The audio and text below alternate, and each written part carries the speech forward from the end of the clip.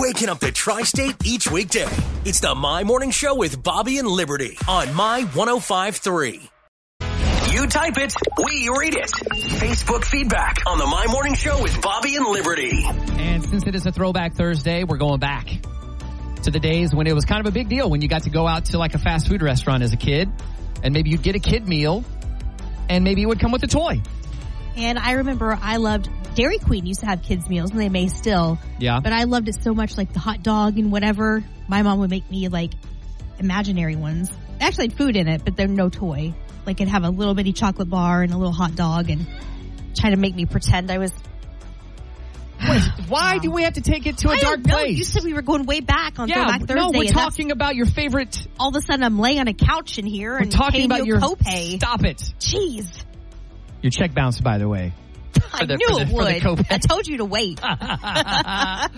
We want to know about your favorite retro kids meal toys.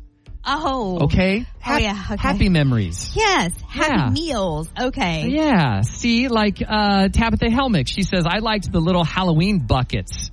Yes. My favorite thing I ever got from a restaurant was my E.T. and Michael Jackson poster that she got from Burger King.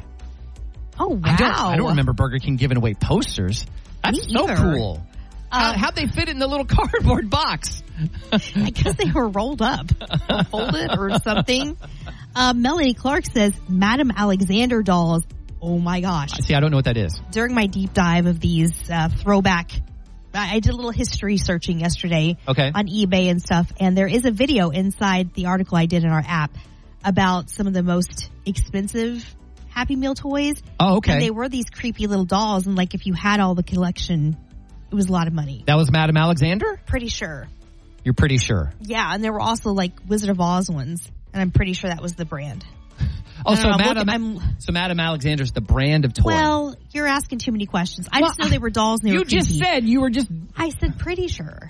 If you watch the video that's inside the article, maybe if I paid attention to what I was writing. You wrote about it. You watched a video. I mostly looked at pictures. Okay, you can see that video and that article, by the way, inside the My 105.3 app. Starting your day the right way with the My Morning Show with Bobby and Liberty on My 105.3.